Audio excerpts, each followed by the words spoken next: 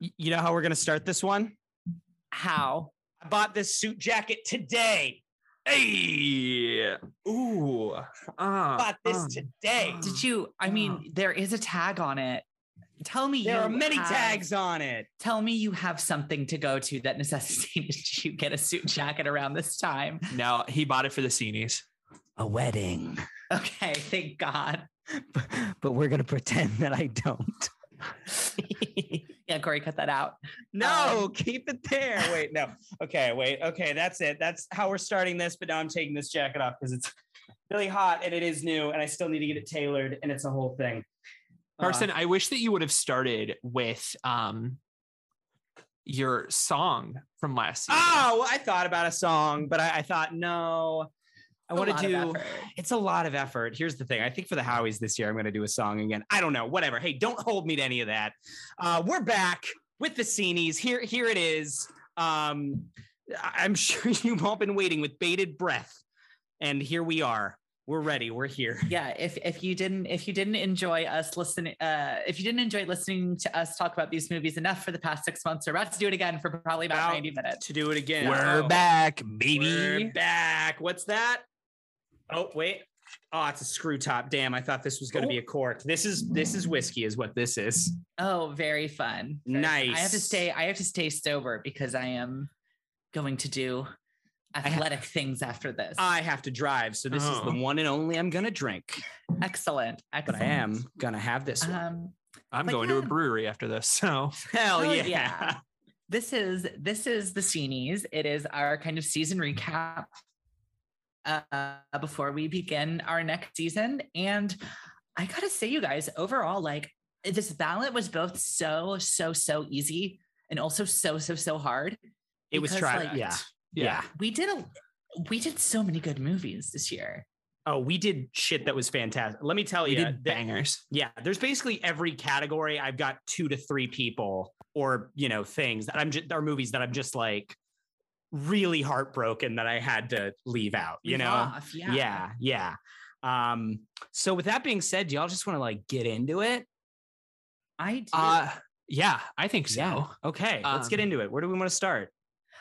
Let's do supporting. Let's do supporting actor, then supporting actress. Okay. All right. The supportings, my supportings go so fucking hard. Can I go first? Same. Yeah. Okay. So why don't we do we want to do, let's all do actor. Okay. And then we'll award, and then let's all do actress. Okay, perfect. Yes. I love it. Okay. I love how because we also over on Patreon do like our Oscars, like our version of like the actual year's releases Oscars. And I love how every time we are just deciding on the fly, like what order we're going to do, how we're going to do it. It's part of it. I love it's part of it. Okay. Is there a producer on this show? Does someone produce this? Corey, you're the producer and you're really good at your job. Yeah. And you're literally the only reason this iteration of the show has lasted. Absolutely, you are. Absolutely. Now an entire year. Yeah, we're killing it. We started in August of 2021 and it's now August of 2022. And oh shit, that's right. Hell yeah. Okay, fantastic. Happy 1 year, ladies. Happy 1 year. Supporting actor. William Hurt, RIP for broadcast news. Good. Pat Morita for The Karate Kid. Joseph Pantoliano for Bound. Joel Grey for Cabaret. Good little rhyme. Chris Klein for Election. Very good. Good balance. Chris Klein, was he Steve Metzler? Yes, he was. Excellent. Bangers. Hell yeah, he was. We have a fairly similar group. So for supporting actor, my nominees are, and I actually went through this here because I didn't want to give away the GOAT or anything. So all of my categories, the nominees are just listed in release order. Okay. So if it was released before another movie in our season, then it comes first. Yeah, so mine are in no particular order. I just basically as they came to me. Pay no mind. Yes. So my supporting actor is Jeff Daniels for The Squid and the Whale. Albert Brooks for broadcast news. Pat Morita for The Karate Kid. Joel Grey for Cabaret. And Joe Pantoliano for Bound. Yeah. Tag yourself. Are you best supporting William Hurt or best supporting Albert Brooks? Honestly. The two genders, best supporting William Hurt or best supporting Albert Brooks. All right, Corey, go.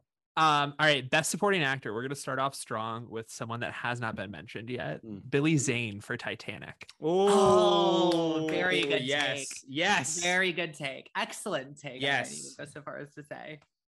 Joel Grey for Cabaret. Of course. Albert Brooks for Broadcast News. I am tag yourself. I'm Albert Brooks. Alec Guinness for Dr. Zhivago. Ooh. Very good. Yeah. Also a good take. And Doug Jones for Pan's Labyrinth. Oh, very good take. Hyper good take. Oh, I'm nice. mad I didn't think about that one. That's fuck. Okay. All right. I mean, Kirsten, why don't you just go? Yeah. Give whatever comments you need to about your. I wait. No, you go first. You go first. Me go first? Okay. Yes. So I must say I too struggled between Albert Brooks and William Hurt for who to nominate. I kind of decided, and like this is a bit of a spoiler for later down the line, I didn't nominate William Hurt for Best Actor. And I do think it is like it's a 3-lead film. Like it is like the 3 of them are like co-leads, with Holly Hunter being like the lead, but they're all leading roles. However, I put Albert Brooks down because he's more of a supporting character than William Hurt is, in my opinion.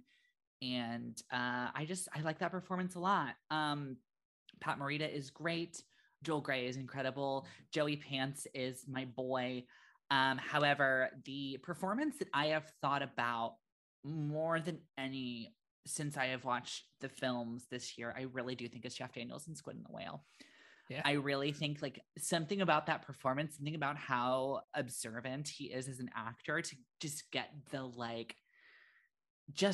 borderline narcissism of that character. I forget how I phrased it on the on our episode, so go back and listen to that episode. But he just taps into something that is so real and also so like foreign and scary and believable and understandable and sad that I think about that. I think about that movie all the time, actually. That is one of the ones from this season that's really stuck with me. So Jeff Daniels for Squid and the Whale gets my Best Supporting Actor award. I love that. Wow. So I will say I had you go first. Wait, oh my God, I'm still trying to find. I can't find it. Oh no, this sucks. Okay, well, I was gonna try and find the speech that Jason Mantzoukas gives in the Community episode "Queer Studies and Advanced Waxing," and I couldn't find the written monologue of it. That was just going to be my explanation for why Pat Morita is my win. But here's the thing: is that I'll just summarize it. People think that The Karate Kid is a story about this fucking kid who moves across the country and learns karate. No, not so. It is a story about Mr. Miyagi and about the troubleships that he has been through and about how he has been formed by those hardships and how he has become a better person, I would say. But in all seriousness, Pat, we talked about it in the Karate Kid episode. This performance made me cry multiple times. Pat Morita, I think that Mr. Miyagi and Karate Kid generally has become such a meme, obviously, because it's one of the most it is just one of the most frequently referenced movies of the 80s, to the point where every time since recording that episode and since rewatching Karate Kid, I have tried to explain to people, no, guys, Karate Kid's really fucking good. And Pat Morita goes so hard in it. They know all the references. They know they know the hallmarks of the performance, but they don't believe me that it's that good. And I just want to shine the light on Pat Morita and how commanding his performance is, how ultimately and immediately iconic it was, and how emotionally affecting it was. And yeah, there you go. Pat Morita. Yes. What a guy. I want to say really quickly, we will come back to this for the Karate Kid. I won't say when or how or why, but I have more to say about the Karate Kid. Fantastic. I think you're very right, Carson. As the person who watched the Karate Kid for the first time, it was so wildly different than what I was expecting, even though all of the quotes I knew were there. Yeah. And I think I would kind of liken the Karate Kid. The Karate Kid kind of is to 80s young adult teen movies, the way that the same way that Halloween is to the slasher, in that there are all of these tropes and all of these like for example, I'm specifically thinking of everybody says about Halloween. It's like the kids who have sex all get murdered, and it's very like voyeuristic and blah blah blah blah blah. I'm like, no, you're thinking of Friday the 13th. Yeah. Like Halloween is the movie where like, yes, those things happen, but like they are commentaries on certain things. Yeah. Whereas like, I feel like a lot of the 80s movies, like, you know, you think about your 16 Candles has the just horrifically racist, foreign exchange student character. You know what I mean? Yeah. And it's just like all of these things where it's like these characters are like the butt of the joke, and everyone's like, Karate Kid, probably pretty problematic and racist, huh? And it's like, no, you're thinking of all the things that incorrectly copied this movie. Yeah. That didn't know what they were doing. And we'll come back to the Karate Kid. But that's my nutshell take on the Karate Kid. You know what the Karate Kid says to problematic Asian stereotypes? You know what it says? It karate chops them in half. That's true. It says go. It says no mercy. Yeah, it says no. Well, no. That the bad guys say no mercy. The Karate Kid says mercy when appropriate. You only use this for defense, is what Karate Kid says. I love it too. Corey, okay. Who's your best support? Okay, yes. So strong list. Touch on 3 of the 5. Albert Brooks, Broadcast News. Revisiting this movie was a treat because it was one of those that first time I watched it, I just don't know if I was in the right headspace, but I was like, I don't love this. I don't really get it. Second time I watched it, I was like, oh, this is a perfect movie. Yes. Yes, Albert Brooks. That's my very same experience. We documented this the first time. I didn't really get it until the end. And then by the end, I was like, holy shit, it's amazing, you know? Yeah. Joel Grey at Duh.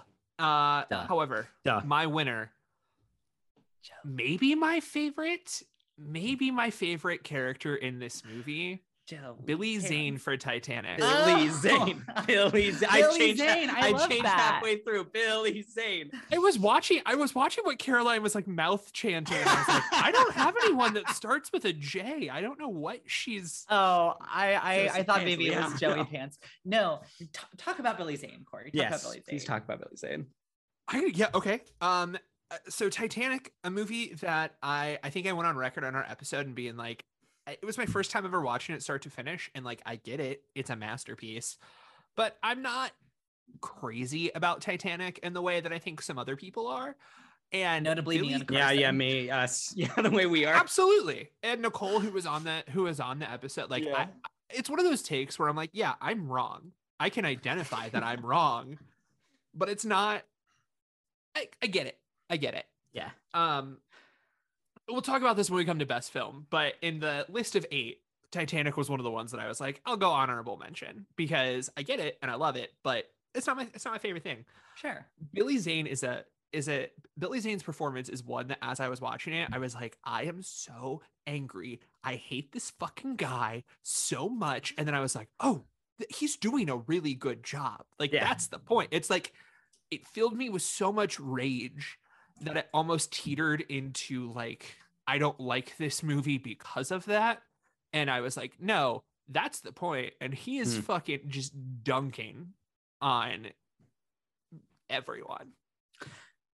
I will say this about Billy Zane is that like Billy Zane more than, I mean, and it's almost a frequent character archetype in a lot of James Cameron movies because if James Cameron hates one thing, it is like it's fucking rich people. Yes, it's snooty rich people who think they're better than everyone else. Like, and that guy, like the snooty middle-aged white guy who's like way richer and thinks he's way cooler than everyone and like knows best, is a character in almost every single one of his movies. And I do think that Billy Zane is the best distillation of that archetype.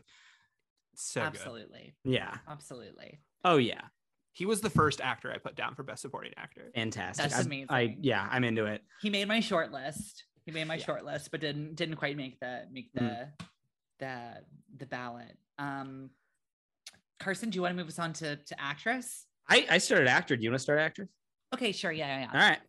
So for supporting actress, I have Joan Cusack in Broadcast News. Ooh, a small but mighty and extremely I'm into it. Yeah.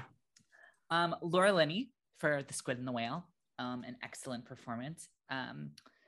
This is one that I was like, is this supporting or is this lead? Because it's the lead. It's the lead female character, but like it's not her movie. So I was torn, but I put her in supporting. Reese Witherspoon for Election. Interesting.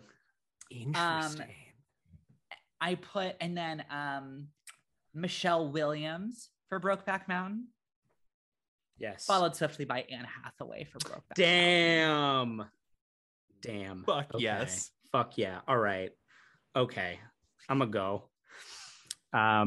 You know what? I'll switch my order. I'm gonna say it first. I had the same exact thought process. Reese Witherspoon for Election.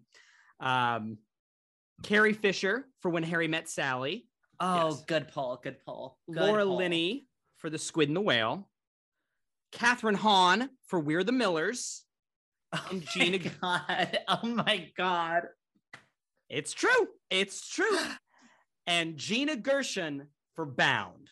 Another one where I was like, here's the thing. If you showed me the first 40 minutes of Bound, I would say Gina Gershon co-lead, yeah. But by the end of the movie, I'm like, it really becomes Violet's. It's less Corky's movie than it is Violet's by the end of the movie. So I say supporting.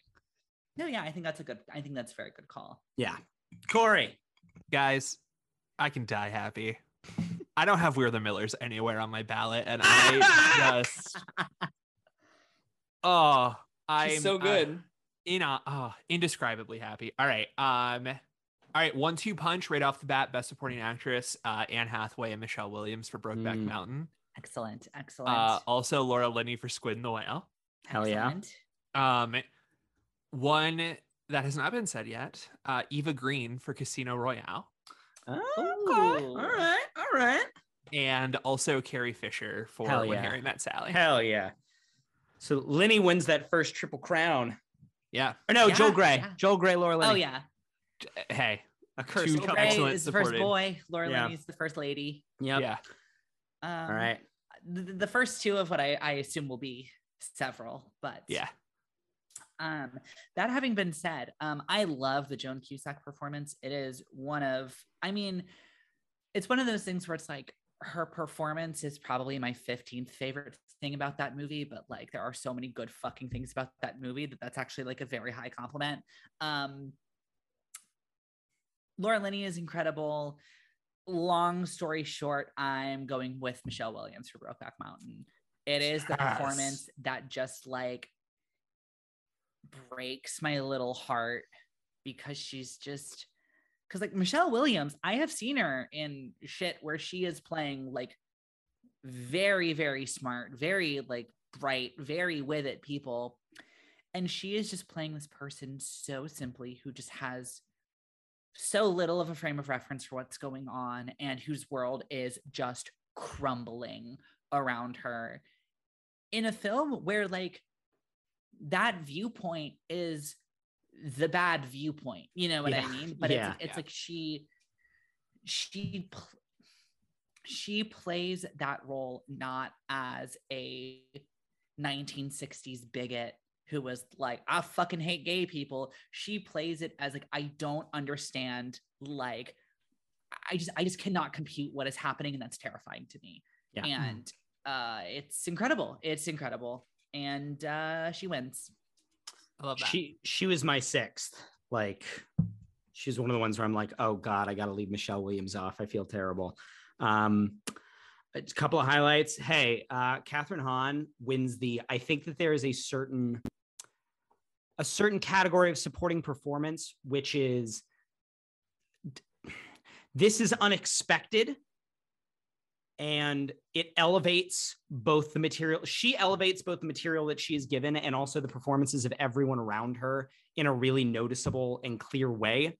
And also Catherine Hahn just fucking like rules. Like, she's so funny and so good. Gina Gershon knows how to wear a jacket and give a steamy look like nobody's fucking business. Carrie Fisher is a legend, and I went back and forth between her and my winner for a long time, but I did decide that I'm going with Reese Witherspoon for Election. Partially because I think that makes a really, in terms of my appraisal of Reese Witherspoon, a really interesting comeback narrative. I was just gonna say, is this your way of like how the Academy gave Scorsese director for The Departed, which he should have won it 5 years before? It's like, is this your way of making nice with Witherspoon? It's a little bit, but also I do not want to discount the fact that Reese Witherspoon, similar to Pat Morita, gives a performance in Election that is instantly iconic. And that it's the thing we talked about when we talked about Election, is that once you watching that movie now feels like it is commenting on an archetype that has been around since the 1990s, on the kind of Hillary Clinton, blonde know-it-all girl archetype. But it came out before that archetype had really taken hold in popular culture. And in many ways, she is the originator of it. And the fact that she can both do the form and also give a performance that is so layered that it is a commentary upon the form, I think is pretty amazing and pretty titanic. So, yeah, Reese Witherspoon. I really appreciated that movie. Like, that was one of my favorites. Oh yeah, it was. Yeah. Hell yeah, it was. Oh yeah. All right, Best Supporting Actress, Michelle Williams and Hathaway both just giving rock star performances in a movie that is profoundly not about them, but still, also breaking my heart. Super happy to see Michelle Williams get your Seenie Caroline. Laura Linney, excellent. There's a reason she was on all of our lists. Oh yeah. Eva Green for Casino Royale. I just really liked what she did. I didn't love the movie, but I thought she was really fascinating. So there is that. And my winner, I'm gonna phrase this in a takey way. Ooh. Maybe the Best Supporting Actress performance of all time. Whoa! Carrie Fisher. I'm gonna Harry Met Sally. I mean, here's the thing. She fucking rules. She came this close to being mine. In terms of like, it's another thing where it's like, that's such a character that you expect to be in every romantic comedy of like the friend of the female lead. And she's both subverting your expectations of what that is, but also doing what you think she will in a way that's way cooler and more interesting than you really ever imagined. And she gets like 3 good scenes and she kills every single one of them. Do we want to go a personal category, a show category? Yeah, let's do I'm into that. Hell yeah. Okay, Corey, you lead us off as the producer. You pick which one you want. Let's do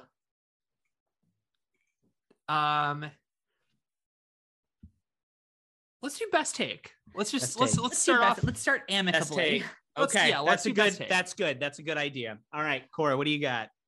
So this is a take that does not necessarily belong to either one of you exclusively, but it also belongs to you jointly, and was brought up by our excellent guest, Nicole Fegan.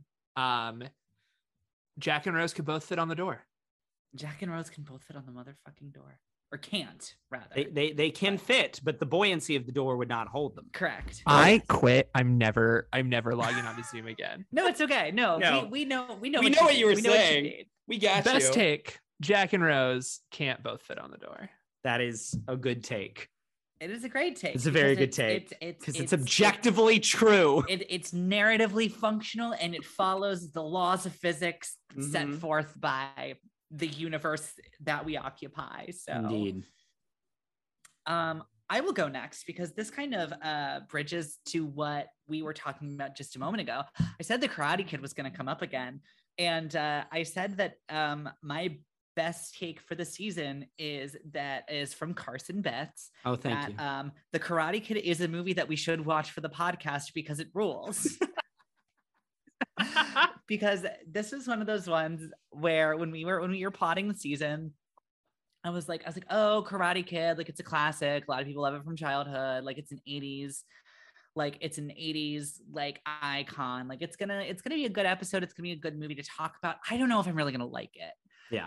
Like, I think it might be one of those ones that I watch and I just say, oh, I see why people like this. Like, I get why if you saw this before the age of 12, why this would be one of your favorite movies of all time. That's kind of where I thought it was going to go. But that movie rules. Yeah. And there's a lot of really cool stuff going on in it. And it's a really sweet little movie. And yeah, so Carson, good take. Thank you. Good take that Appreciate we should you. watch that movie for the podcast because hey, I didn't expect it to be that good again either. I was like, holy shit, this is better than I remembered. Incredible. hell yeah. All right, mine. Here's the thing. This is, I don't know that this is in terms of like, this was the most profound thing said about a film, or this was the most spot on. But in terms of like, this has really changed my way of how I'm looking at this movie and at pop culture a little bit.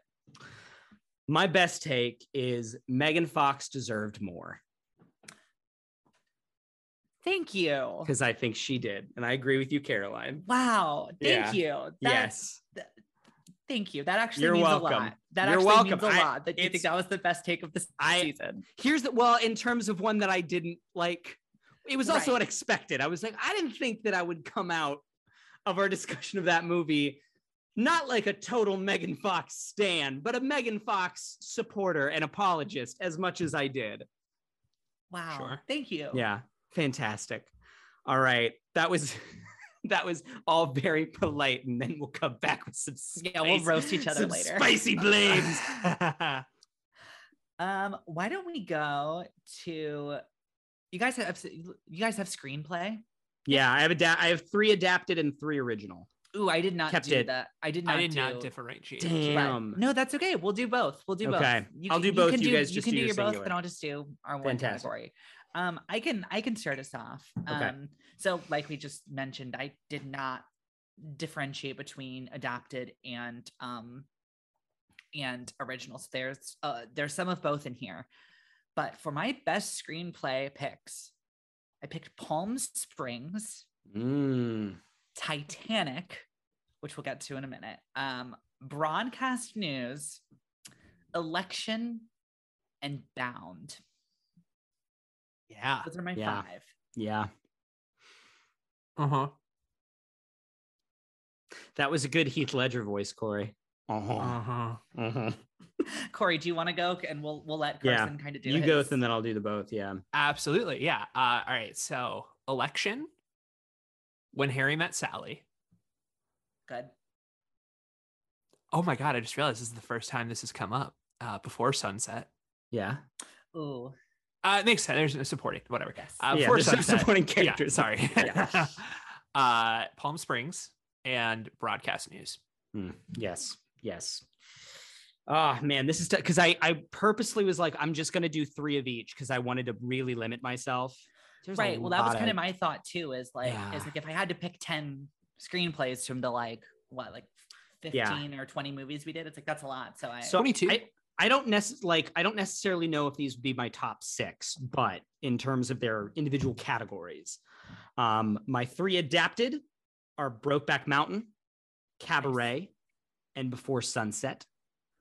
My 3 original are In the Mood for Love, When Harry Met Sally, and Bound. Nice. Very good polls. Yes. Very good polls. I almost put In the Mood for Love on there, and then I didn't. Yeah. So Carol, I will start. So I want to say Palm Springs was very surprising.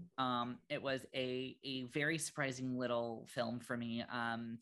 And like I really enjoyed the screenplay, and I thought it was really sweet. And so Palm Springs is on there kind of just out of pure cleverness on its part.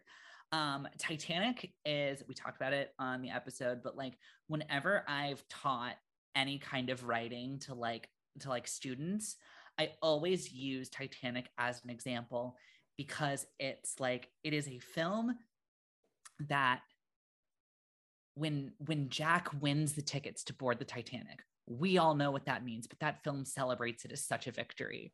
When the people are in the crow's nest looking at the iceberg and they are about to hit it, we know what's going to happen, but the movie just wrings the tension of, are they going to hit it or are they not? And it's a film that could have very easily gotten really lazy and just been like, you all know what's going to happen. We can breeze through this, but it really, really, really does the work to make that movie as like epic and interesting as it is.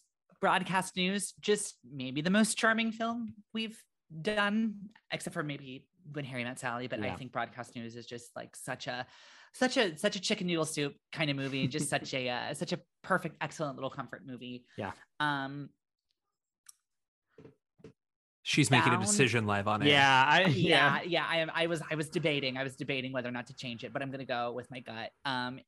Bound is one of the most fun little capers ever, and the fact that it like kickstarts the Wachowskis' career, and the fact that just like even on repeat viewings, it's tense as fuck, and it's like so much fun, and it's so engaging. But my winner is Election. Because as we talked about pretty much at length on the episode, it is like way smarter about 20 different issues than maybe a film produced by MTV maybe should be allowed to be. So I love that movie. I would say Squid and the Whale and Election. There's one other one that I'm blanking on right now, but like Squid and the Whale and Election are the two that I think about a lot from this season. Like a lot. Yeah. But yeah, so I give it to Election. Love that. All right, here we go. So I'll just start off. I didn't give it to Election, but a movie that I have sort of circled multiple times and been like, I should watch that. And I just kind of never did, but really, really just a lovely, lovely film. Oh yeah. When Harry Met Sally. Get out of here. Come on. It's airtight. It's When Harry Met Sally. Yeah. I'll have what she's having. Yeah. I did not think I was going to like that movie going into it. I'm not going to lie. And I was like, oh, this is perfect. This is so good. Literally, I just have to say one second. A few weeks ago, the clip of his speech at New Year's went around on Twitter, and I think I watched it 4 times. It's so good. Yeah, it's so good. I think I just like sat there and watched it. It's like 2 minutes, and I think I just watched it 4 times. Sorry, Corey, you were saying. No, start the rest of my life. It's so good. Did you know it's mostly improvised? I think I've heard that before. Yes. That's so cool. I just listened to the Blank Check episode on it. I'm assuming you both had heard it, but hell yeah, Billy Crystal slapped so hard. Before Sunset, I'm sure we'll dive into this as we get a little bit further into the episode. I think if you were to put a gun to my head, I would maybe say I like Sunrise more, but still Sunset is just But I think I've thought about those last 2 lines. You're gonna miss that flight. I know, or whatever. I just 2 words, just fucking. For the audience at home, they can't see this. I put my arms up and started vibrating because that's what those 2 lines of dialogue just do to me, mechanically. They make me kind of vibrate. Yeah.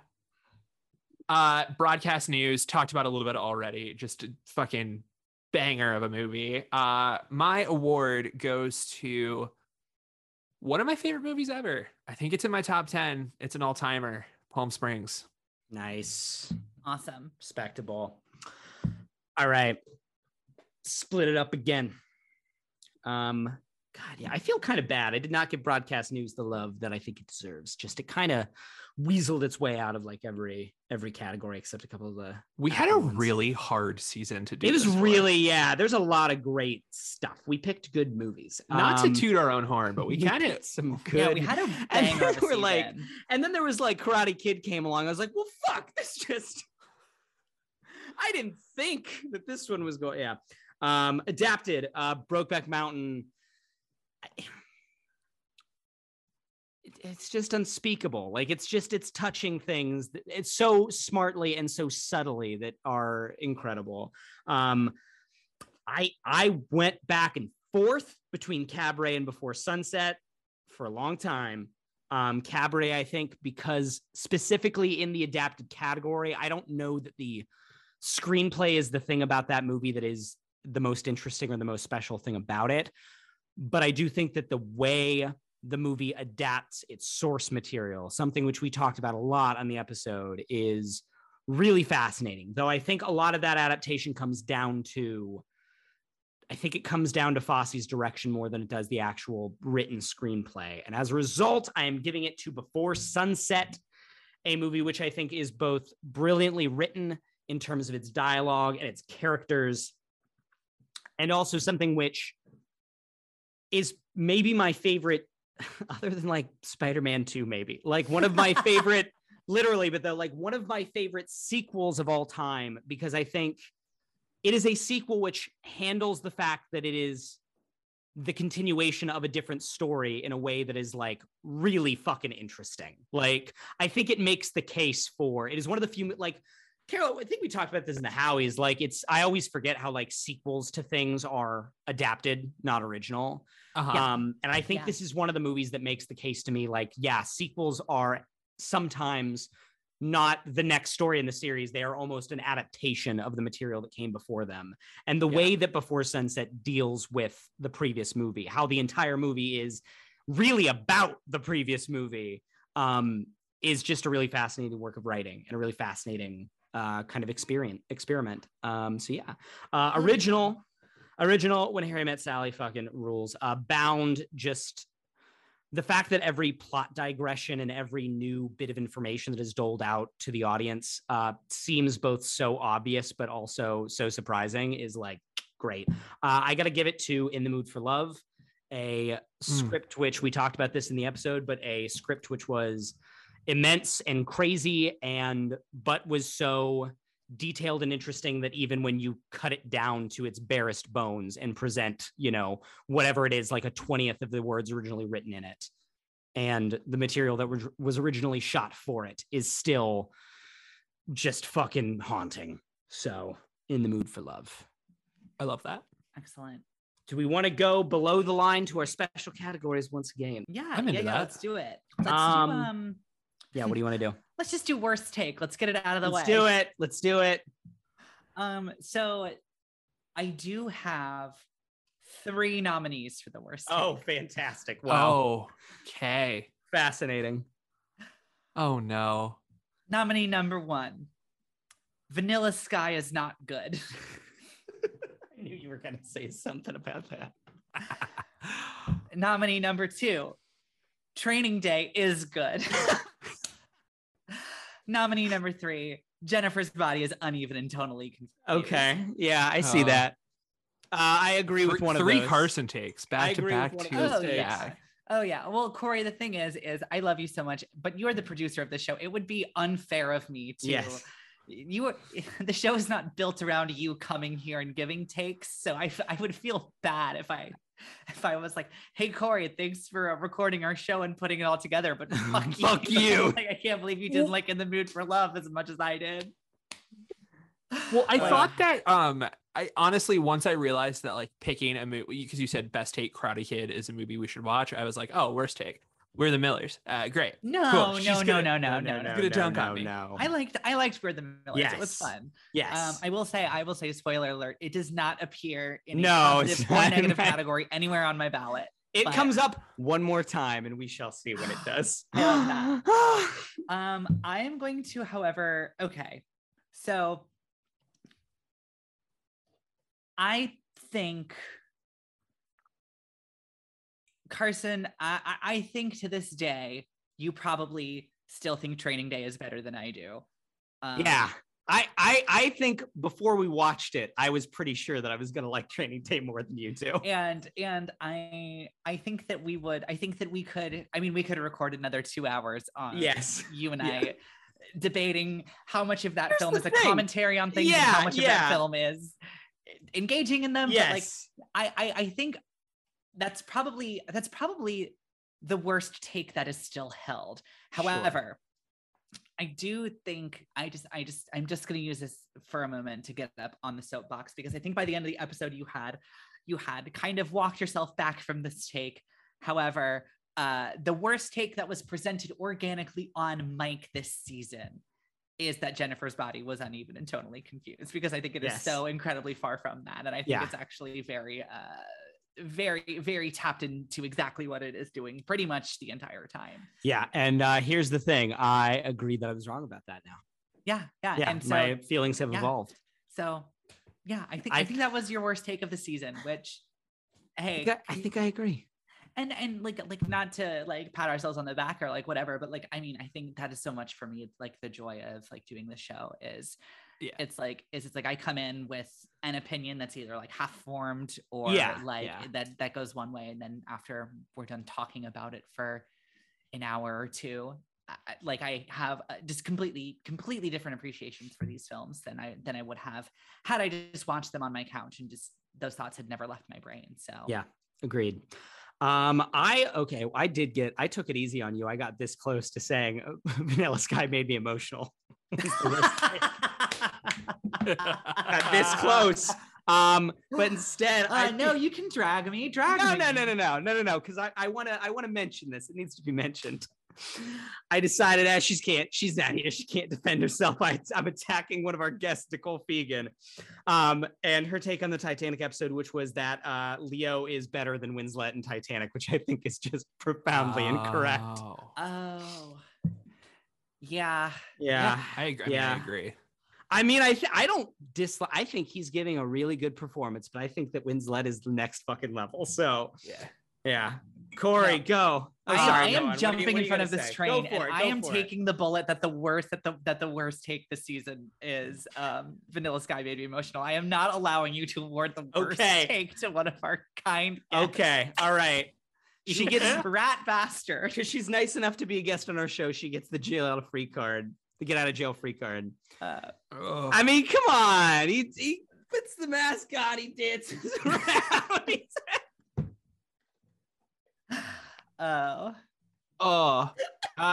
Weirdly enough, still something. Corey. We'll talk about it later. Still not my biggest disappointment for the season. Vanilla Sky is fucking fascinating. It's really interesting. Carson, really sorry. It's okay. You did get my worst take this season. That's okay. That's fair.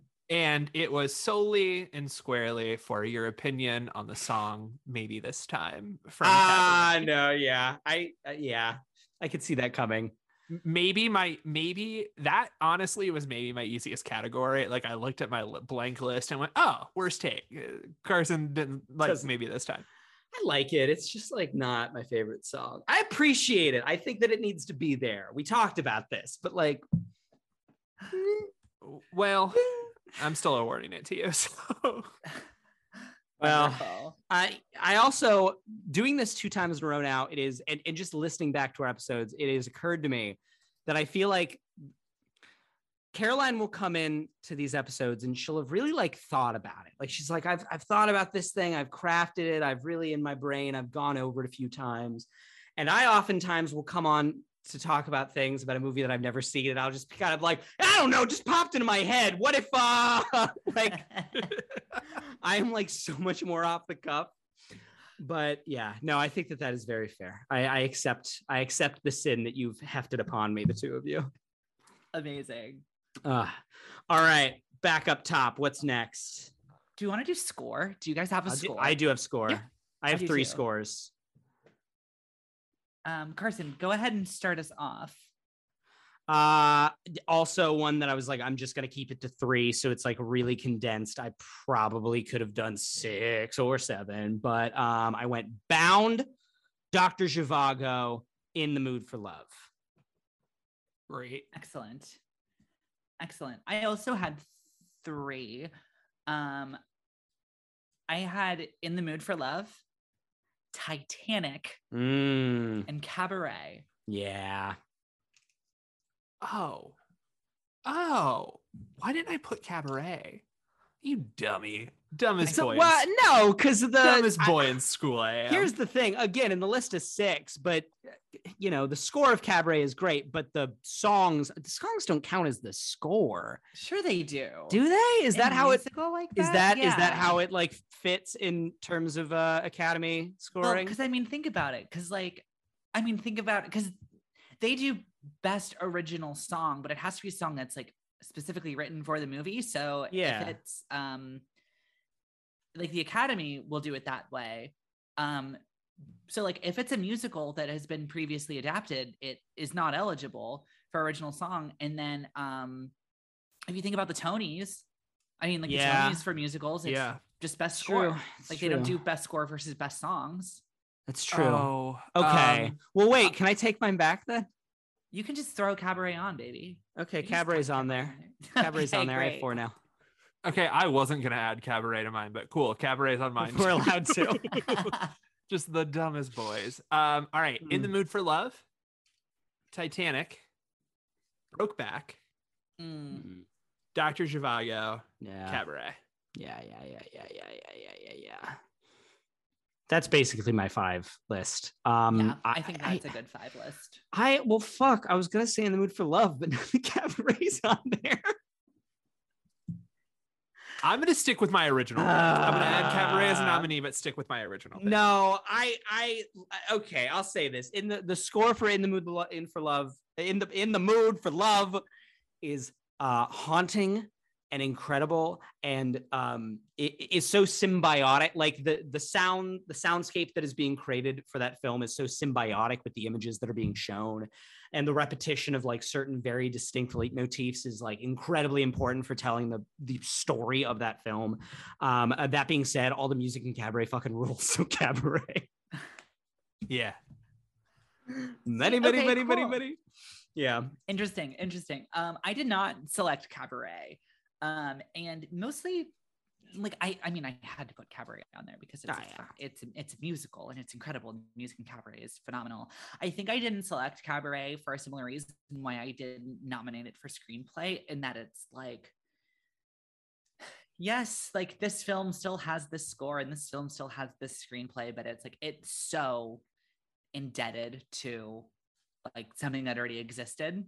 You know what I mean? Like the score for this movie essentially existed before they sat down and said, let's make a film of Cabaret, which is not necessarily a knock, but it's just like, it just blows me away less having seen stage productions of Cabaret, having been in stage productions of Cabaret, like with the exception blow me that away as much. The best song in the show got added to the movie. That's fair. That's true. Maybe fair. That is true. So through that lens of just like what work of music is just so integral to the movie, is so integral to the film's identity, is so integral to one's enjoyment of the film. I mean, Titanic's score is fucking great, but it's In the Mood for Love. Yeah. Like I gave it to In the Mood for Love. Yeah. Well, I'm glad that you did if I'm not going to. Yeah. Cool. So a lot of good stuff's been said. Dr. Zhivago, very similarly to what I said about Road Warrior last season. I didn't love Dr. Zhivago, but the score really kept me engaged in a way that I appreciated. Titanic slaps and The Mood for Love slaps. I couldn't really play you any of the music or hum you any of the music from my winner, but I just like, it's Brokeback. It just feels like the right choice is Brokeback. Those jangly guitars. Yeah. Brokeback was very high on my list too. Yeah. It was very high on my list. Yeah. Damn. All right. Let's go biggest disappointment, because I would rather, in terms of the show categories, end on the good ones. Yes. End on the fun, positive one. Agreed. So Corey, why don't you kick off biggest disappointment? I'd be happy to. So yes, I would be happy to start us with biggest disappointment. This was really hard. We've made this joke a couple of times. We had a really good season, and it was tough. But if I really, really, really had to think about it, Carson, I apologize. It was Training Day. I mean, I see that. I see it. Yeah. I see it and I respect it. Yeah. It's a tough That's film. me. I didn't even actively dislike it, but if I had to pick a movie that I was like, it's fine. Yeah. Corey, can I go next? Can I clap back? Go for it. I'm going to clap back because my biggest disappointment is like 40% of We're the Millers. Yeah. Specifically phrased that way. Like 40% of it. 60% of it, super fucking on board, really into. 40% of it, not so much. That's fair. And to kind of echo what Corey said for mine, this is fun. I mean, we all have 3 different films, which I guess Carson, you and I have to have different films, but it'd be weird if it was like, well, I don't know. Yeah, go on. But I really have to say that like we picked a really, really, really good season. It was one of those ones where I was going through making the ballot and I just kept scrolling through the season. I'm like, none of the movies really disappointed. Like none of these movies like really like were like, did I hate? There wasn't really a movie I disliked. There wasn't really a movie that I was like, fuck this. I can't believe we watched this. Like, damn. So like, I am going to pick this movie really, truly, sincerely, not to clown on it. Like, I am not picking this movie to clown on this movie. Like, it's fine. It just was one that I was kind of expecting to like come in with a fiery, scorching hot take on. And I was kind of like, strange. Which is, of course, Twilight Saga Breaking Dawn Part 1. Sure. Yeah. I was kind of really hoping to come in and be like pulling my hair out by how bug nuts it was. But I definitely kind of was like, oh, yeah, okay. All right. Yeah. And like, it's fine. Like, that's the thing is it's like, and I'm not saying not to clown on it in the slightest. Like, if you want to hear us kind of talk a little bit, like very fondly and like curiously about the Twilight films, head over to Patreon, because especially those first two, I was kind of expecting to be like thrown for a fucking loop on this one, and I just kind of wasn't. Heard. But, yeah. Heard. Honestly, like maybe makes for an interesting like podcasting that we're not sitting here like fucking tearing some movies a new one. But I mean, at the same time, I think it's really cool that we assembled a season that doesn't have any really terrible anythings. What I also think is interesting is this season took us like 2 full hours to plan. And next season, it was like very close to a first draft. Like, yeah, that looks good. Like we 45 minutes. We knocked it out real simple. Okay. May I propose we do favorite moment? I can start if that's... Yeah, go for it, Corey. So here's the thing. You both are very good about being like, I'm not going to award myself a bunch of stuff. And this might sound kind of cheesy, but my favorite moment was getting to host an episode and bring a movie to show to both of you. Like, hell yeah. I feel like I should have something that's not that, but I just really had a good ass time bringing We're the Millers and talking about it. And I don't know, I produced it for 2 seasons. Getting to have an episode was really lovely. Yeah, it was. Hell yeah. And guess what? Yeah, a little got spoiler. Another one coming up soon. You do. All right. Means we maybe need to find one to force you to watch on Patreon, as we did last year with Star Wars. Wait, we brought I forget it, but we definitely talked about one. Great. Okay. Great. Which, if you're listening to this and you're not subscribed to our Patreon, Corey Reagan had never seen Star Wars. Fucking insane. Until about March. Yeah. So we have an episode on 1977 Star Wars. My favorite moment, I have 2, because one of them kind of feels like cheating, because it's not actually recorded. But my favorite moment that I had personally was when we finished recording last season and we had done Brokeback Mountain right into Breaking Dawn Part 1. And we had to finish up recording Part 1 because like Carolina had a heart out. And we got to it and it was just like, and we're done. Good job, everyone. And I felt like I was going insane. I contained such an odd energy after talking with both those movies together that like I was riding on for the rest of the day. But my real favorite moment that was actually captured was that Caroline and I are friends because we hate fascism and love Spider-Man. So true. It's accurate. Oh, I mean, it's correct. True. It's the basis of it's the basis of everything. It really is. It really is. It's just we I don't even need to comment on that. That's 100% true. It's perfection. I think my favorite moment this season is just one of my my new favorite recurring bit, which was the first time Carson pretended to have the ally ninjutsu headband in the Karate Kid episode. Because Carson, you are a beautiful, straight, cis white boy And yet you are at least for the communities that I am a part of. I won't speak for any others because I can't. But you are such a good ally. And thank you. And appreciate you. I now love the recurring bit of just you saying something very, very, very basically decent, and me just being able to go, oh my God, Carson, I love your ninjutsu ally headband. So it's always just like, yeah, I think gay people should be able to get married, and then I pull out a throwing star.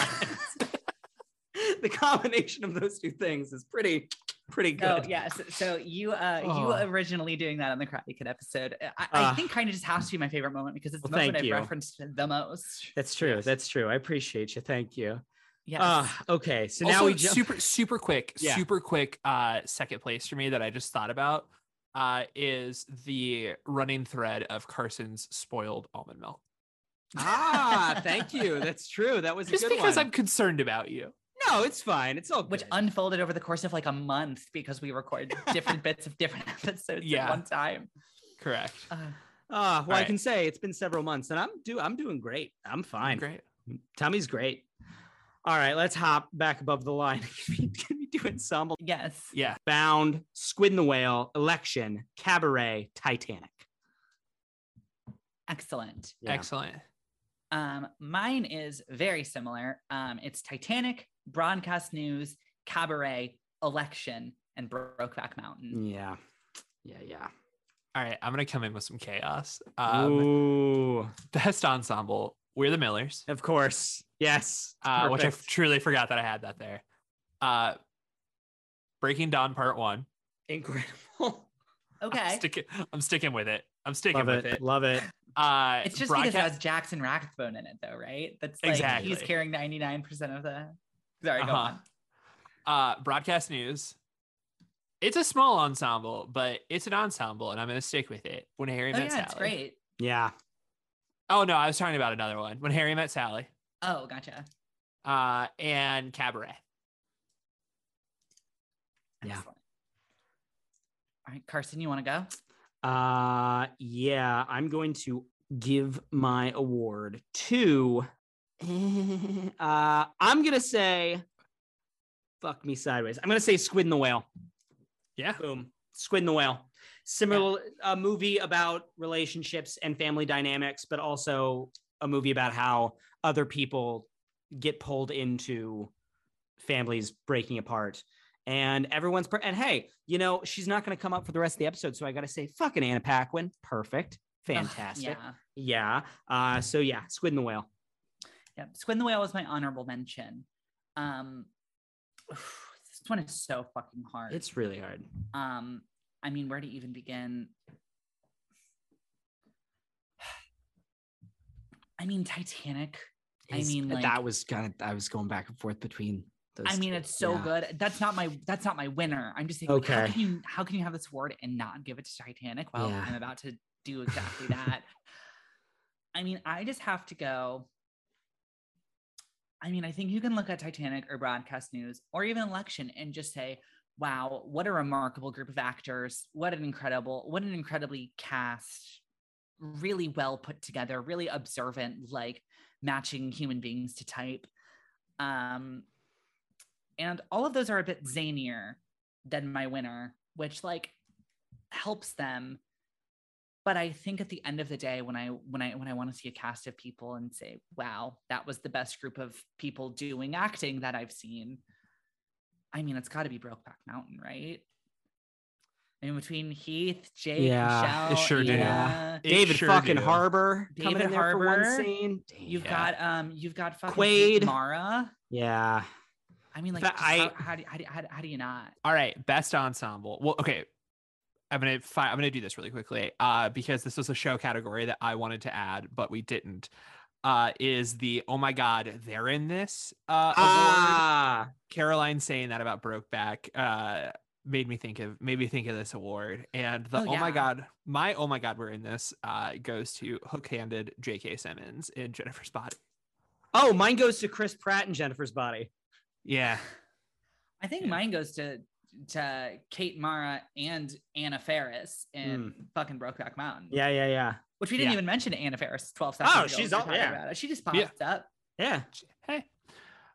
Okay. Yin to Chris Pratt's yang. All right. Best ensemble. We're the Millers. Fucking everyone in there. Love them. Breaking Dawn Part 1. I'm gonna stick with it. I on this rewatch think the Twilight movies hold up like weirdly well. They're weird. They're bizarre, but I'm super into them. When Harry Met Sally, it might be a 4-person ensemble, but it's a strong fucking ensemble. Cabaret. I'm literally a musical theater director. I don't need to say anything else. Yeah. Broadcast News is my winner. Yeah. Hell yeah. Hear that? It just is. Excellent choice. Hear that? Yep. Excellent All right. choice. Lead actor. We got about half an hour left, y'all. Let's get to it. Hell yeah. Lead actor, lead actress. We started off with actor last time. Do we want to start with actress? Sure. Yeah. Okay. I'll go ahead and kick this one off. Okay. Maggie Cheung for The Mood for Love, obviously. Not to really throw my chips down on a question from earlier, but to essentially prove where I stand on the issue. Kate Winslet for Titanic. Holly Hunter for Broadcast News. Liza Minnelli in Cabaret. And Megan Fox for Jennifer's Body. Damn. An honorable mention goes to Jennifer Tilly for Bound. She was the one that, like, when I wrote up my list, I had 6, and she was the one I had to get out of there. But yeah. Wow. That's a rock star list. It's a list. Thank you. Okay. I'm going to preface both my lead actress and lead actor not. Like, I could very comfortably give this award to any one of my lead categories. I feel good about it. I will just say, Caroline, our list was incredibly close. I was like, literally your last one is the one that diverged. And I was like, fuck, are we going to have exactly the same list? Of course. So Kate Winslet for Titanic, Maggie Cheung in The Mood for Love, Holly Hunter for Broadcast News, Liza Minnelli for Cabaret, and Julie Delpy for Before Sunset. Fair.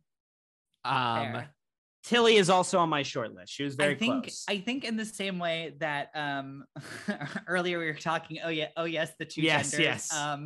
Julie Delpy, Megan Albert Fox. Brooks, Albert Brooks or William Hurt. I think the again, we've talked about it before, but the Venn diagram of Carson's and my personality is quite large. But I think that a very proper distillation of where the differences lie is that you give your 5th to Julie Delpy and I give my 5th to Megan Fox. Correct. Choose your fighter. Otherwise, all 4 the same. If it's a fighter, it's definitely Megan Fox and Jennifer's Body. I don't know. Sorry, okay. I was going to say in Jennifer's Body. We're talking about the characters. I think in real life, Julie Delpy would kick Megan Fox's ass.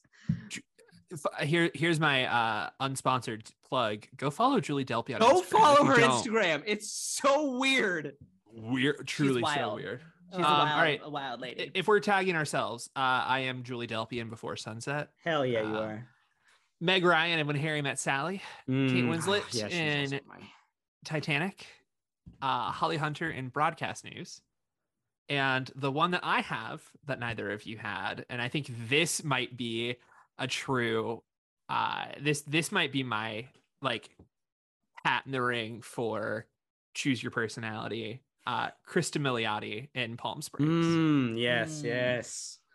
You know, she popped into my brain. Popped into my brain. And I love her so much. And we talked at length on that episode. Like, why is she not in everything? But she has a fucking series on Peacock, I think it is, with William Jackson Harper. It's Peacock. Not the HBO. Well, she had a series on HBO. She has one that's about to come out on Peacock. Okay. Interesting. Yeah, and it's with William Jackson Harper, and it's like, and the reviews are good, and I'm just like, no one's ever going to see it. It's never going to get a second season because it's on fucking Peacock. Yeah, exactly. Correct. Stupid. A nonsense platform. A service that should just be called, you want to watch The Office? Yeah, honestly, give us like $10 a hand wave, to watch like, The Office. Yeah. Mm-hmm. Insane that I don't know if I've ever said this on this podcast, but like I love The Office, a very good show. Insane that for some reason that is the sitcom that is so powerful that it basically warrants its own streaming service. Like, would not have guessed that 10 years ago. Yeah. Well, and I have one other thing, since we're talking The Office. I was gonna say, since we're talking Peacock. Welcome on, conversation came up. DJ Novak, he's here to talk Seenies. Just really quick. So the whole thing with Peacock is they're like, oh, and you can watch some stuff for free too. Yeah. And last year around Christmas time, I went on the Just School With It podcast, which, like, shout out to Just School With It, go check it out, to watch Black Christmas, which is owned by Universal, which means it's on Peacock. And it was like Black Christmas free with ads on Peacock, and it just didn't work. Oh yeah. Good. Nice. I just couldn't watch the movie. I watched the ads like 3 or 4 times, and it got 10 seconds into Black Christmas, and then it crashed every single time. Shout out to Peacock. So shout out to Peacock. Shout out to Peacock. Service for real people who definitely exist. Oh, fucking Peacock. All right. Yes, Caroline. So for actress, I literally had my star next to every single name on this list at one point. Correct. Every single one. The thing is I think, okay, were I writing a book, if I had to sit down and like scholarly or critically really sit down and have a thesis and have a take, I think I have to give it to Maggie Cheung. Yeah. But one of my favorite shots, just of all time, is the smash cut to Holly Hunter sitting in the empty office in her desk, all alone in the corner, just sobbing. Yeah. Holly Hunter in broadcast news is one of just like the performances in this world that gives me the most joy. So I'm giving it to Holly Hunter in broadcast news. She's just absolutely my favorite. I love that movie, and I love Holly Hunter, and I love it. It's great. It's perfect. It's wonderful. Oh, yeah. Agreed. Similarly, Maggie Cheung, in terms of Maggie Cheung's performance in In the Mood for Love might be the best bit of, in terms of both its contribution to film history and its contribution to the craft of like capital A fucking acting, might be the best bit of acting I've seen this season. That having been said, I will shout out Liza Minnelli. It's a performance that is so good that it not only became instantly iconic, but also kind of subsumed Liza Minnelli's personality such that she is now synonymous with it. But that being said, I gotta give it to Winslet. It's just such a simple fucking movie, like capital M, capital S, movie star fucking performance. And I love it. I think she's so good. I really can't begrudge you that. Yeah. And I got to say, shout out to Kate Winslet, who last season was on my honorable mentions for the holiday. Now Same. It's made it into my nominees. I don't know if we're doing any Winslet films next season, but I don't think we are. So she's go all the way. If I just now thought about how she was on my lead actress last year too. I forgot about that. All right, here we go. So Julie Delpy, Before Sunset, I gave every award above a certain point to the Before trilogy last year. Yeah. I also loved Before Sunset. Yeah. There were just some other movies and performances that I liked more this year. Meg Ryan, so good. Not her, but just excellent. Kate Winslet, there's a reason Carson gave it to her. Super quickly, Maggie Cheung is not on my list, but In the Mood for Love has not made many an appearance, but the shot going up her arm where she's like gripping her unbelievable. So fucking believable. Carson is vibrating again. Yeah. I started vibrating it. It's a good shot. It makes me feel things. Yeah. I wanted to give this award to Kristen Milioti so badly. Holly Hunter's performance in broadcast news is just undeniable. It's really good. Yes. Yeah. It's just so good. Corey. Yeah, it's really good. It is just objectively Corey. the best performance we watched this season. Yeah. And with that having been said, there's not been a Triple Crown winner yet, has there? No. Okay, cool. I kind of feel like there's not gonna be. I don't think there's agree. gonna be. Yeah, I think all my choices from here on out are pretty individualistic for the most part. Okay. So lead actor, same fucking thing. I have put the star next to each name on this list and would feel very good about giving it to any one of them. Ethan Hawke for Before Sunset, Denzel Washington for Training Day, Tony Leung for In the Mood for Love. I don't know what this fucking that was Training so Day, In the Mood for Love, Heath Ledger for Brokeback Mountain, and Caroline, I same energy, but this is the opposite of the Reese Witherspoon thing. I would argue Jeff Daniels for Squid and the Whale as a lead performance in that movie. Interesting. I would be my argument. I think it's it's not, he's not the protagonist, but the movie's kind of fucking about him. The way that then Training Day is about Denzel Washington. Interesting. Can I jump in here to dovetail off that point, Caroline? Okay. Yeah, please. All right, so I'm gonna start strong. Carson, couldn't agree more. Same thing, but with Karate Kid, I have Pat Morita for the Karate Kid. Yes. Amazing. Hell yeah. Andy Samberg for Palm Springs, Heath Ledger for Brokeback Mountain, Ethan Hawke for Before Sunset, Billy Crystal, When Harry Met Sally, and an honorable mention, I just had to say it, Matthew Broderick for Election. Yeah. Excellent. Yeah. My list is Billy Crystal for When Harry Met Sally. Yep. Tony Leung for In the Mood for Love. Matthew Broderick for Election. And Jake Gyllenhaal from Brokeback Mountain. Oh. Just kidding. Heath Ledger is there too. There's most of them. Oh. It's another classic dual nomination, though I did put Gyllenhaal first to hopefully get that reaction from you. I haven't played basketball since middle school, but is that what a triple double is when somebody shows up on each three, but then the last one there's two movies of the same two? Okay, yeah, cool.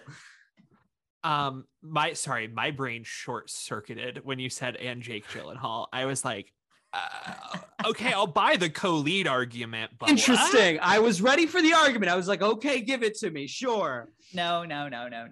Okay. All right. I didn't talk about Delpy in the last one, but like Ethan, I think first movie, I like Delpy more. I think she's giving better performance. I think the second movie is kind of Hawk's movie. Yeah, I think it's 100%. It's so personal and it's so just sad. He has some monologues that are so, the fact that he can still be, he's in his 30s and he's still so horny, but it's like, I don't know. It's great.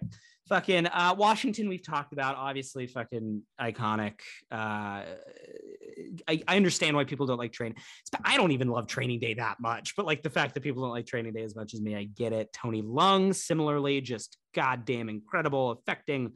I don't know that I can say anything better than Caroline said it about Jeff Daniels in terms of his ability to so perfectly reproduce a character that I'm like, I've not met this guy, but I am so sure that this kind of guy exists. Like, I know that just given that we all kind of run in creative and vaguely academic circles, I will eventually have to work with this guy at some point. But the performance that like lives in my fucking brain the most, that like the one that I do an impression of the most because I find it so endlessly fascinating and just incredibly compelling, is Heath Ledger in Brokeback Mountain. His bottom lip can hold the universe. It is so good. It can. Okay, I'm really interested. I'm going to just very briefly fire through some of the other ones. Andy Samberg, again, wanted to give it to him real bad, but just like, love the movie, love him. Not the best actor I saw. Pat Morita, again, we talked about him. Matthew Broderick, we talked about Election a lot. Yeah, I agree. Ethan Hawke Before Sunset. Billy Crystal delivering an excellent performance in a movie that I liked exponentially more than I thought I was going to. My winner, is also Heath Ledger. Hell yeah. So I no pressure, Caroline, but we did transition into this category saying I don't think there'll be a triple crown, and I don't know if there will be, but all I have to say is I had my choice selected and I'm not changing it. Okay. I think, I mean, I said this earlier in the episode, the clip from the New Year's Eve party from when Harry Met Sally went around Twitter the other day, and I just watched it like 4 times in a row. Yeah. It is like the sweetest thing I've ever seen. God damn it, is that movie just incredible. Largely thanks to Billy Crystal. And I think Meg Ryan is very, very good in that movie. And I honestly just think that the actress category this year was just more stacked than the actor category was. I agree. Super stacked. Because I don't think that Billy Crystal is a better actor than Meg Ryan. And I don't even necessarily think he's giving a better performance. But like, come on, like he's what he's asked to do, the humor he taps into in that movie is just excellent. Tony Leung in The Mood for Love, I mean, like, what more can you say? I mean, it's iconic. Sure. Yeah. It's iconic. It's honestly kind of cosmically unfair to put Tony Leung in The Mood for Love up against Heath Ledger in Brokeback Mountain. Yeah. But I said this at the time on the episode, Matthew Broderick, I love his performance in that movie so much. Like the way the film is able to, via his performance, really play with like just like the detachment from reality that this guy is going through, in a way that is not extremely like stylized or showy or insane. It's just like, I mean, he kills it. Which brings me to my two Brokeback Mountain stars, Jake Gyllenhaal and Heath Ledger, who, I mean, like, what can you say about either of these guys? Like, I mean, Heath Ledger, I mean, it's been maybe the actor of the 21st century who has been talked about the most, period. Like, right? Like absolutely. I think that's probably true. Given that he was in basically 2 movies that made it to the Oscars in the 21st century. Yeah. Which is like, I mean, what can you say about the man that hasn't already been said? It's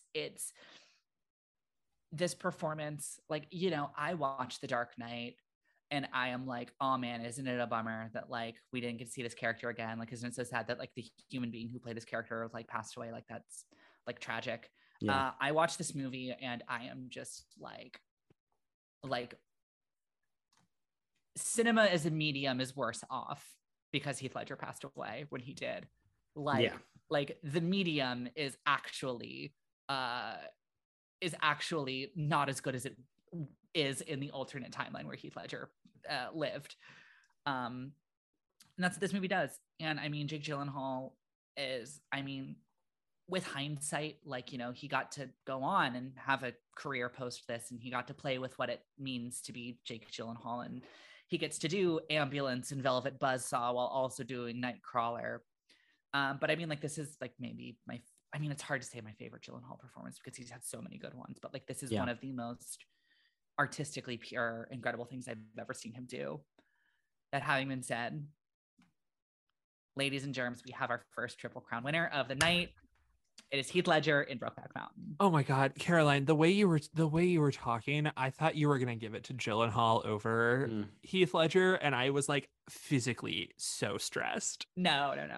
That's called I don't know what that's called. That's called building suspense, baby. Yeah. It's called a plot twist.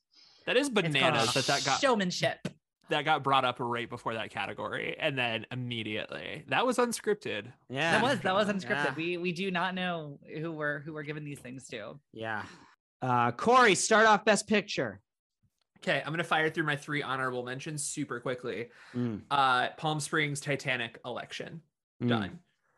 First, Before Sunset, Cabaret, Brokeback Mountain, In the Mood for Love, Broadcast News. Spoilers, I have not yet picked a winner, so I'm gonna do that. I can go next. My nominees for Best Picture for this season is When Harry Met Sally, In the Mood for Love, Titanic, Broadcast News, and Brokeback Mountain. Nice. Yeah. Nice. Honorable mentions that gave me, like, made me feel physically pained having to clean them off. Fucking When Harry Met Sally and Broadcast News.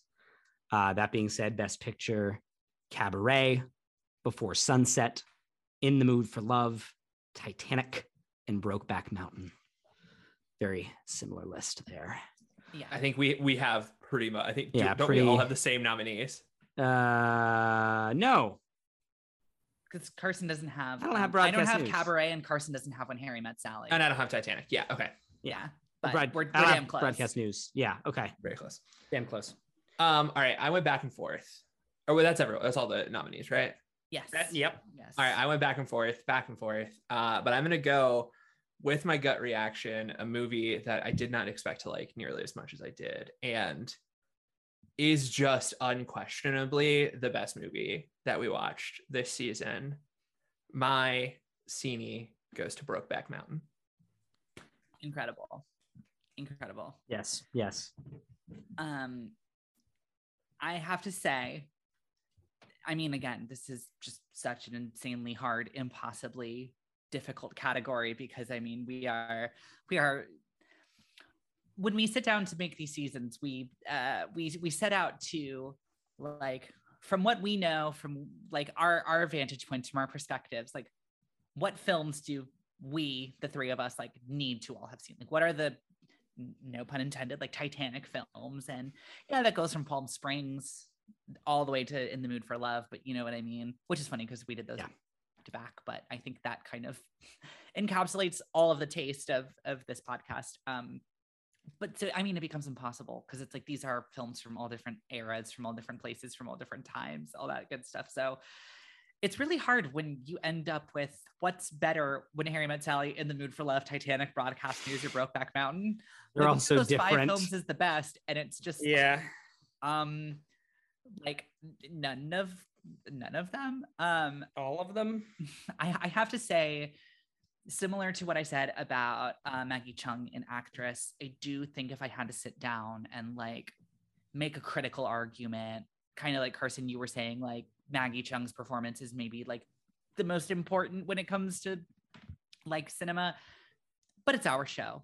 And I really went back and forth between one of the straightest films we watched and one of the gayest films we watched, which is When Harry Met Sally and Brokeback Mountain. And so the answer is Brokeback Mountain. Damn. My best picture of the season. Corey, you said you just listened to the last time we did this, right? Mm-hmm. If I remember correctly, there's some weird parallels to the last time we did it. Correct. So here we go. Fucking what I say. I'll come up. Brokeback Mountain was my number 2. It was my tight number 2. Let me tell you. Oh, I fucking love Brokeback Mountain so much. It is so close. Person, I'm sorry. Before you continue, my favorite moment. I fucked it up. My favorite moment is when you played your ringtone live on air. Oh, nice, good. Sorry, okay. Sorry. Keep going. Yeah, I love, of course. You don't come at me and say I don't love Brokeback Mountain. I fucking do. Okay. Titanic is like, it's a fucking perfect blockbuster. It's so, and the fact that people don't like it is stupid. But you know what? James Cameron's laughing all the way to the bank. So go fuck yourself. Cabaret, I will talk about later. In the Mood for Love, incredible, breaks my brain every time I see it. It's fucking, look, we started the season and I was like, God damn it, this is like, am I gonna watch a movie that's gonna displace maybe my literal favorite movie of all time? And it didn't. My best picture is Before Sunset. Yeah, for sure. I fucking love and this is, if I remember correctly, last year y'all both did Before Sunrise, and I was like, here's the thing, Sunset though, I don't know. Maybe it's just me, my particular, but I'm obsessed with the movie Before Sunset in a way that rises to the 10 movies in my life that I'm like, oh yeah, that's my favorite movie. I'm obsessed with Before Sunset in nearly the same way I am Spider-Man 2. And that's weird. It's weird, but it's excellent. Yeah, it's weird, but it's excellent. Yeah. So there we go. I love that. Yeah. Okay, you went already, right, Caroline? Yeah. Okay, I'm gonna jump in and do my favorite new watch first, just because I want to hear you two talk about yours more. Sure. Election. It was great. Yeah. Hell yeah. Yeah, I loved it. Election kicks ass. Wish I gave it more awards, but Yep, I fucking loved it. Election. Yep. Yeah. Carson, did you do nominees for this? Because I did a nominee list. I didn't do nominees. I just did. Look, you do yours. I'll do honorable mentions. I can do honorable mentions real easy. No, yeah. So I have to say, Before Sunset is on my favorite first watch list. I didn't nominate Before Sunset for anything in the prior categories, not because it doesn't deserve it, but because one, it's like kind of obvious. And it's like, of course, I could nominate it for like literally every category, but also I think just like being the one who is coming into these new between Carson and I think that like Before Sunrise was such a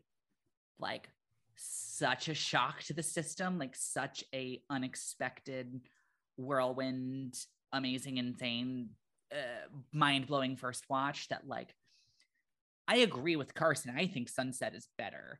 Yeah. I think Before Sunset is better than Before Sunrise, but it didn't fundamentally change the way I watch movies in the way that Sunrise did, because Sunset is very much like, I mean, it's an adaptation. It's a continuation. It's playing in that same thing. That having been said, on my favorite first watch list, I have 5. They are Before Sunset, In the Mood for Love, Squid and the Whale, Election, and Brokeback Mountain. Those are my 5 nominees. Those would maybe be my 5 nominees. Yeah, and Carson, go ahead and do your nominees, and then we'll exchange winners. I'll just give 2. I'll say 2 honorable mentions, and then I'll reveal my winner after. I'll say Broadcast News is great, and a movie that the experience of watching it, as we kind of discussed in the episode, was really confounding to me until nearly the end when I figured out, oh, this movie is like perfect. Like this movie is so good. And by the time you get to the end of that film, I go, oh my God, I'm going to watch this a billion times in my life. Like it was really striking in that way. What was the other one I was going to say? I lost it. Oh, Bound, another one where I was just in terms of a movie that is just you sit and watch it and you're just like, you have a good time the whole time you're watching. Like it's just always great and entertaining and fun watch. Hell yeah. Yeah. So there's my 2 honorable mentions. That you go, and then I will go ahead and say, I think honestly, In the Mood for Love, Squid and the Whale, and Election are the 3 movies from the season that just have decided that they take up space in my brain now. Yeah. And I think about those 3 movies like all the time. Yeah. In the Mood for Love, just the vibe and like the sadness, like the Squid and the Whale. I actually just kind of think about, I don't even know. But it is like always living in my head. I think of like Jeff Daniels' performance, like once every 3 days for whatever reason. An Election, I can't get both Broderick and Witherspoon out of my head. Yeah. Before Sunset is such an incredible movie. It is the one, I think I said this on the episode. I was like, this made it into my top 10 of all time on Letterboxd. Yes, there it is. It is incredible. Yeah. I do think, however, my winner for favorite first watch of the season is Brokeback Mountain. Yeah. Because it is just like, I mean, I should have seen it years ago, but I hadn't. So it is a stunning piece of pop culture. It is a great work of filmmaking and of acting, and it is just important.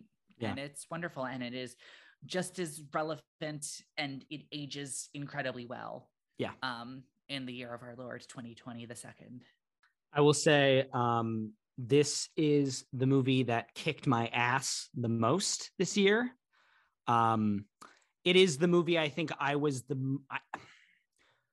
the movie which hit me in the most unexpected ways, both in terms of I think it's the material it covers is just emotionally affecting in ways that are kind of weird and profound and not very common. And also, as we kind of discussed in the episode, I am not, while I am a fan of musicals, I am not a musical theater kid necessarily. I am not hyper familiar with the works of Bob Fosse. And therefore, Cabaret, just... it's good. It's a good movie. It's good, and it's a good movie, and you should watch it. And I think that if you're like me and you're not familiar with Fosse, and if you're like me and you are familiar with the source material, you will get things out of watching it that you would not expect, I think. Yeah, and I love Cabaret. I talk about it all the time now. It's a movie that I bring up in casual conversation quite a bit now that I've seen it. I love that for you. Yeah, thank you. All right. Well, those are the Seenies. Thank you guys for listening. And I think we have one more order of business, Corey. Yes, we do. All right. So last season's games. Weird Wild season. Time. Wild time. We made them up as we went. A lot of the time. Carson had nearly a perfect first half of the season. Damn. We did 22 movies, I think. And I think Carson won almost all of the first 11. Wow. Yeah, he was kicking my ass pretty hard there at the beginning. Special note, Carson, Caroline and I talked about this before you jumped on the call. I decided how to score recast it. And if I'm just going to go with if I approve. Okay. I think that's good. That's good. The general vibe of the conversation. If the vibe is right, then we kept it tight. So that being said, every single recast it last season got points, except I know which one. Jennifer's Body. The most cursed game we've ever played. Oh, absolutely. Yeah, absolutely. So that being said, Carson had a really good first half of the season. Yeah. Caroline had a killer second half of the season. And I'm not going to imply stole her win, but the Casino Royale game really did tip it in your favor. The sure did. Season 5 winner was Caroline. You can't see it, but I'm crying tears of blood. What was the final score? Now. What was the final score? In that episode, Caroline explained how to play poker, and I should have known then. All right, she was playing the long game. So 1, 2, 3, 4, 5, 6, 7, 8, 9, 10, 11, 12, 13, 14 to 4. So she still would have won. But it would have been a lot closer. 10 to 8 instead of 14 to 4. Fuck. And Carson, I gave you every opportunity. I reminded you, I'm like, you don't have to bet. You can just not get points. You can just pass. You can fold. Much like Mads Mikkelsen, I am driven. You would rather murder a man than cheat at I'd poker. rather cut a hole in a chair and hit a boy's balls that I would lose at poker. Wow. Oh, damn. Wow. That sucks. I mean, congratulations, Caroline. Fair and square. I'm just glad that I have a nice padding, because that's two to zip. So if you win next season, I gotta come back. Well, thank you guys all so much for listening. Corey, if you would now like to tell all the fine people where they can find us on the internet. I sure would. If you like what you hear, please be sure to like us and subscribe wherever you stream your podcasts. Leaving a review also would really help out the visibility of the show. Follow us on Facebook, Twitter, Instagram, and Letterboxd at HHYNSPod. I am going to bring Letterboxd back this season. I don't think I posted on it a single time last season. So to all our loyal viewers, my bad. We back with a vengeance. And a very special thank you to our patrons. If you'd like a shout out on the show and bonus content, head over to our Patreon, patreon.com/HHYNSpod. We have multiple levels, all with their own perks, ranging from $1 to $25 a month. As I said, if you're interested in hearing more, head over to patreon.com/HHYNSpod. And do you two want to give a quick little preview about what series we are finally about to unveil on the Patreon? I think we can say both. Well, we're doing 2. Oh, the series. Oh, Patreon. Sorry. I did the exact same thing I did before where I was thinking you were saying a thing that you weren't saying. I apologize. That is A-okay. Yeah. Okay.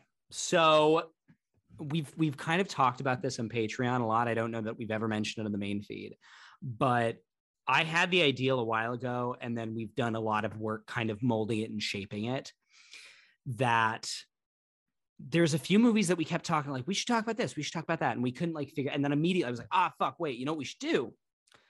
Re-sequels, legacy, whatever the fuck you want to call them. Yes. This very strange thing that for the last 10 years, there are these sequels to movies coming out. 10. I honestly would like break it down to 7. I mean, Fury Road and Force Awakens, which I think Force Awakens in 2 very different ways kickstart this trend. Yeah. In the 2 most different ways that a film series could do a legacy sequel. Yeah. Both come out in 2015. Yeah. So 7 years. But it has dominated. It's like even to the point where now, like, hey, fucking Spider-Man No Way Home, is that a sequel to fucking, like, it's a very confusing trend. I think it says a lot about where Hollywood is right now. There's a lot of legacy sequels that are bullshit, trash, garbage, like the worst representations of Hollywood's excess. But there's some legacy sequels that have been, I think, some of the most interesting blockbusters of the last 7 years also. Definitely. And we're going to talk about it. So we're coming back hot with also a movie that's kind of a sequel to a movie we talked about 2 seasons ago. We're talking about Mad Max Fury Road. Yes. Another movie that I would put maybe in my top 10 of all time, up there with Before Sunset. Also Mad Max Fury Road. Yeah. Yeah. And I think it contains multitudes. I do. I have to say, a thing that we are doing with the series that I'm really excited for is we were able to pick both some of the biggest like legacy sequels that have been made, and also sequels to they're all sequels to at least one of our like favoritist movies, like almost every single one of these. So this month we're going to be doing Mad Max Fury Road. Then we're going to go and we're going to hit Blade Runner 2049. October, we are doing the first David Gordon Green Halloween. I'm sure we'll talk Halloween Kills, which is a nightmare train wreck. I have not seen it yet, but I'm going to watch it for that episode. I'm excited. Big bad. Then we're doing Dr. Sleep. And then for its 1-year anniversary, we'll be talking The Matrix Resurrections. And kind of the cream of the crop of these, it's all leading up to something that we were trying to figure out how the hell we get this in the series. And we just said, fuck it. We kind of have to piggyback off of it. We will be doing 3 months in a row, January, February, March, the Star Wars sequels, the Star Wars sequel trilogy. And then we couldn't do the series without talking Force Awakens and Last Jedi, but we couldn't talk Force Awakens and Last Jedi without talking Rise of Skywalker. And we couldn't talk all 3 in one episode. We didn't want to like spend 3 months as a part of the series doing it.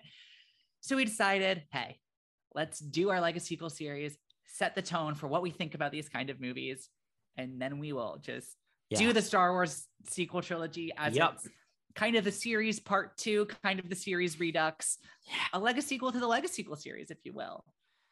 It's a great, I think I really love the order that we've like found, because it's both like, I think it's a really good kind of, we find a flow of the history of them in the last 7 years. And also it means that we start with talking about one of my most favorite movies of all time. And then we end by talking about one of my least favorite movies of all time.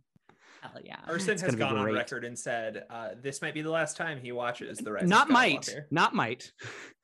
Yeah. I mean, we'll talk about this in like 6 or 7 months from now, but like, yes, I saw that movie a total of 1 time in theaters, and I have never seen it again. Yeah, now, and we're gonna watch it again for your listening enjoyment. All right, thank you. Please all. Give us money to do so. Yes, give us money, and you get to hear about all this. Thank you guys so much. We'll be back. We'll be on your feeds. Woo!